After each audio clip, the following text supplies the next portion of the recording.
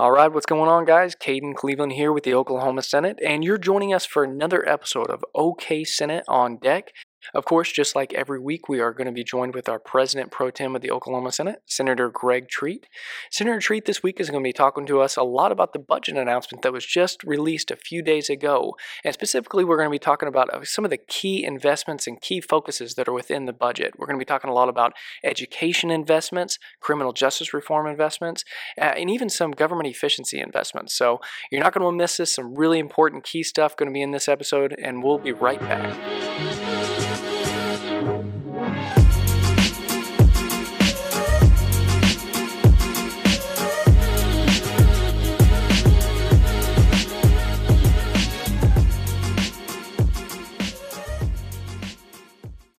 Hey everybody, welcome back. As I mentioned before, we are of course with President Pro Tem Greg Treat, and we're going to be talking a lot about budget today. There was a budget agreement just a few days ago that was announced. Pro Tem Treat you and Roger Thompson were huge in that process and make sure that process got done. We talked about it a lot on the last podcast.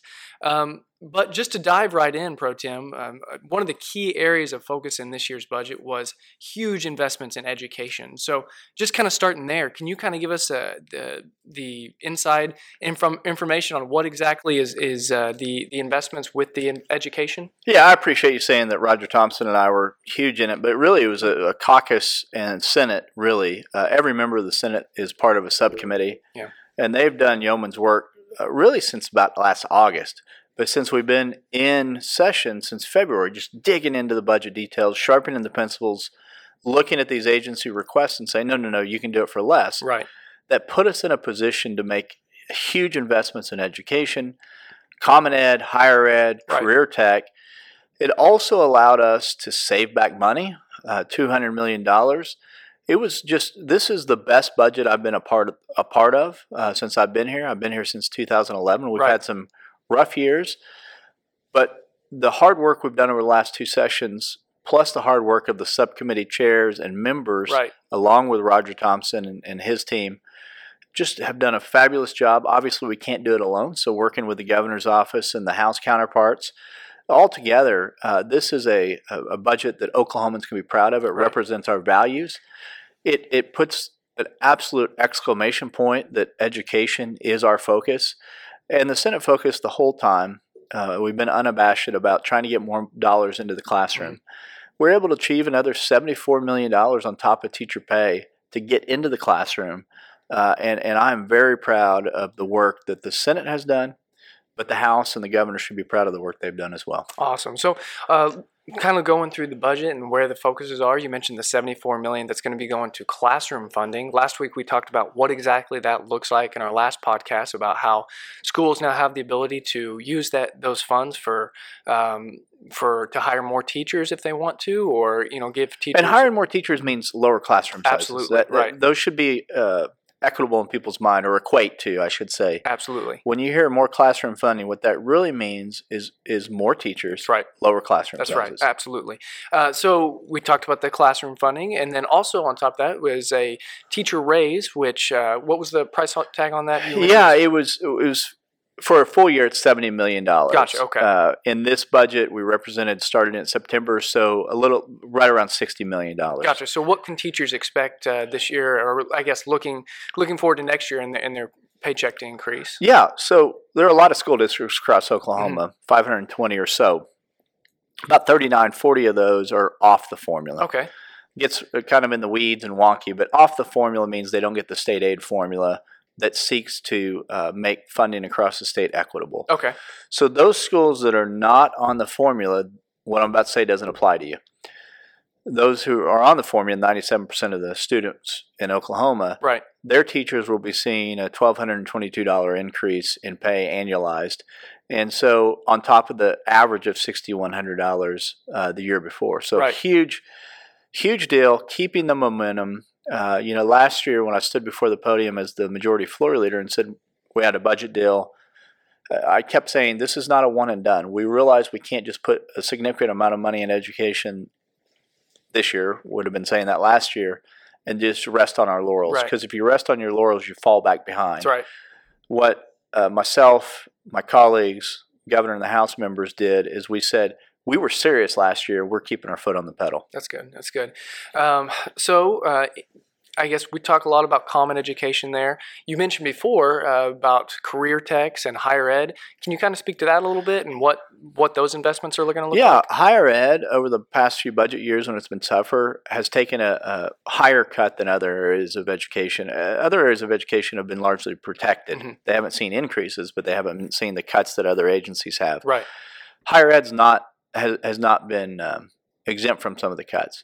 They have tuition and other things that offset some of the state share of costs. So we were able to invest a significant amount of money into faculty races this year for the first time in a long time. That's great. We've got to keep and attract quality faculty at our higher ed institutions. Career Tech, which trains the workforce, which drives the economy, it's the most flexible in all the education arena because they can turn on a dime. If an industry wants to look at Oklahoma, they can retool and train those people.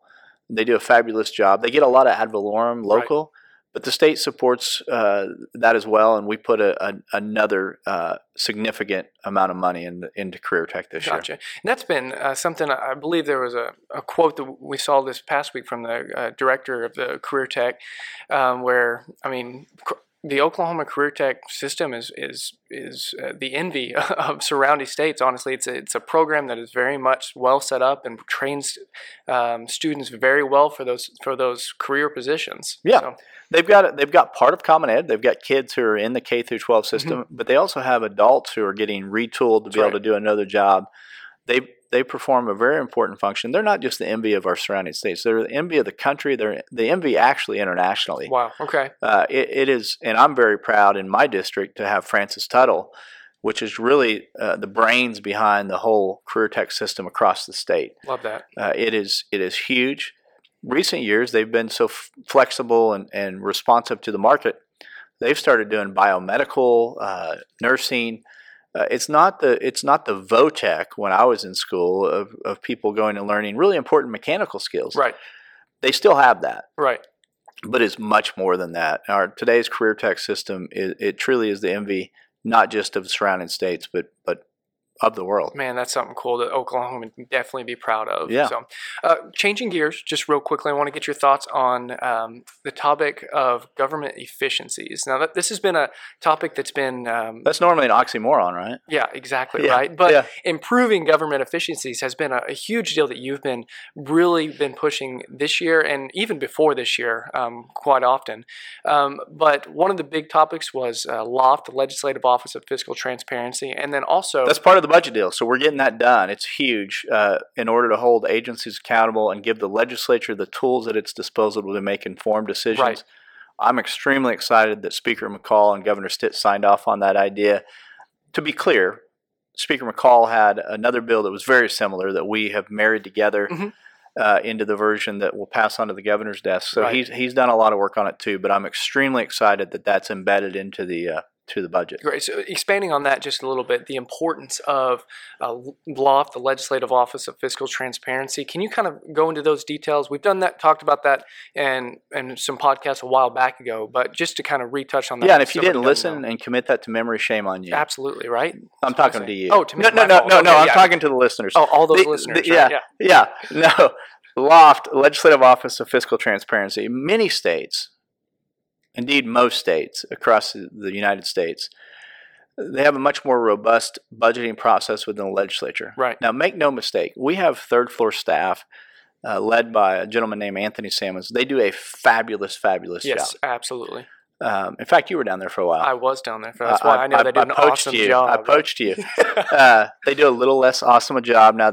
No, they do a tremendous job. The person who replaced you is doing good work as well. Mm-hmm. But and the House has a similar type setup. Both do really good work. But what they're not able to do is performance evaluations, go in and look, and not because they're not capable, mm-hmm. because they just don't have enough people, they don't have enough tools at their disposal. Right. So what this does is it's a shared service between the House and the Senate, tantamount to like a congressional budget mm-hmm. office, where they can look at programs and they can say, okay, this is what the legislature passed. This was our intention. Are they hitting the mark? Right. and it's going to be a huge tool. They can work in partnership with the state auditor. The bill allows the state auditor to perform some of the performance evaluations if need be. Great, okay. So it's not a duplication of effort. What it is just a turbocharged budgeting process, and I am pumped to see what kind of results we're going to get out of it. Absolutely. And I think the general public would be pumped too, just to know that the budgeting process is going to be way more efficient. Agency performance is going to be more closely examined, and transparency. Transparency. It's in the title, and it's not just in the title. That is the purpose of it, to get the public more information and legislators more information, so we can be held accountable and we can hold accountable. Right. So you mentioned something there also with government efficiency, is that there was a lot of money allocated to the state auditor to hire 10 new auditors. Can you kind of speak to that and how those will kind of work together? Yeah. I mean, one of the things that people have been talking about is we need more performance audits, so we need greater accountability from the executive branch, the constitutional officer of the auditor. And they've been hamstrung by not having enough auditors. So when we find ourselves in a better financial picture, you don't just say, hey, we don't need to look close at the numbers, we're fine financially. It's not just when you're down financially that you look.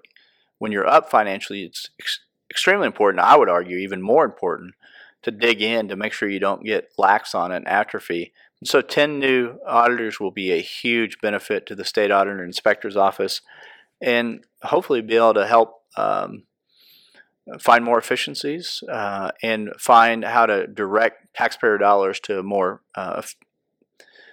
greater outcomes that we're looking for. Absolutely. A lot more efficiencies can be discovered then. I mean, just really exciting stuff going on with just making sure improving government efficiency around here. Yeah. Shifting gears one more time on you. Criminal justice reform, it's a huge deal. We talked about that quite a bit last week on the podcast with Senator Thompson. Which I'm sure everyone listened to. Of course, yes, absolutely. Yes. Yeah. No, the another thing is the public safety was a huge investment in this year's budget. Correctional officer raises. Can you kind of speak to that and the importance that is going to play? So the greatest need in state government is to make sure we keep our foot on the pedal on education. As far as employees go and shortages, teachers are one of those. Correctional officers are the other. Right. Not that other people at DOC aren't important, but that the hardest arena to get people, to recruit people in the Department of Corrections, are the people who have to interface with the inmates, the prisoners, on a day-to-day basis behind the razor wire. Not just correctional officers, but psychologists and others who serve in that capacity. That's an important distinction, because we've had a lot of questions on, is it just correctional officers getting the raise, or is it also other workers behind the wire, as you say, that are working? It's all those behind the wire. That's what we accounted for. And so, you know, when you have the oil field going hot, there's competition for those correctional officers and others. Frankly, fast food restaurants are competing for some of them. I mean, their wages were too low. Wow. To put their lives on the line and keep the public safe. And so we made an investment, average of $4,000 increase for correctional officers and those others that are behind the wire. And it's an important investment, extremely important investment. We also made an investment in mental health and substance abuse service to the tune of $10 million on mental health services as it relates to criminal justice. Mm-hmm. And that's huge. So hopefully, if we spend money up front before anyone gets behind the wire, we can save a ton of money taxpayer-wise, but even more importantly, that a human being's life is not wasted away in addiction and mental health issues, that they are able to live a life as they were created to live. That's right. And so investing in those upfront services are, I wouldn't even say equally important, more important. And we are doing that, but we can't bury our head in the sands. We have a lot of people incarcerated. We're working at winnowing that down. We need to make sure they're protected from each other, but also that the people who have done no crime and are there working on behalf of the state to keep us safe are adequately compensated. No doubt. Okay. Again, on the public safety side of things, a huge investment into the district attorneys to labeled as district attorney funding reform. Can you kind of explain the importance of that's going to play? Yeah, and so that may be a little misleading, to be honest with you. So the DA 991 fund, so a supervision fund of district attorneys, currently that goes to the district attorney's council, and it stays there and it's distributed out. there's an incentive to have longer supervision and all that, perhaps.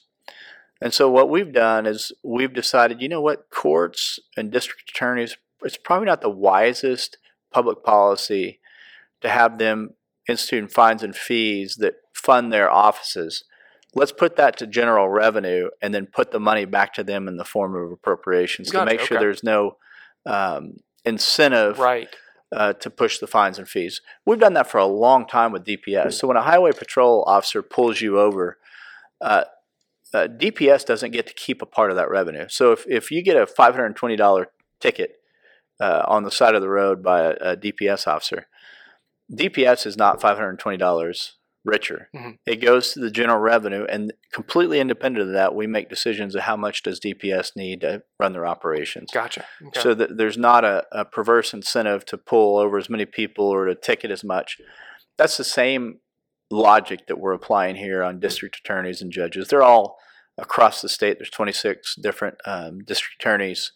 They're good people elected by their constituents, but human nature kicks in sometimes, and we just want to take that argument off the table. Let's fund them how they deserve to be funded, and this is the start of that reform. It's by no means the conclusion of it. Gotcha. Okay.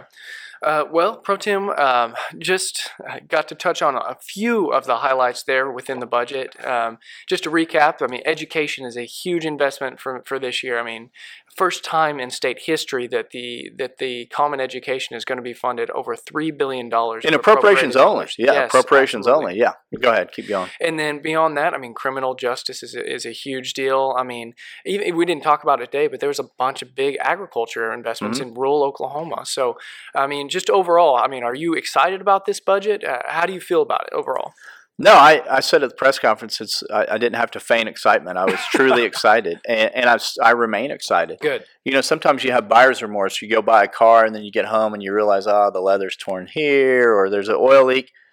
This one, we made the deal a few days ago, and I'm still equally excited. In fact, I get more excited because it's becoming a reality. Man, that's awesome. And I've seen the Senate caucus, the Senate body, Republicans and Democrats, work together in unprecedented ways this year to achieve big things. This budget's just one of those. Man. And so this has been by far the most successful session since I've been here.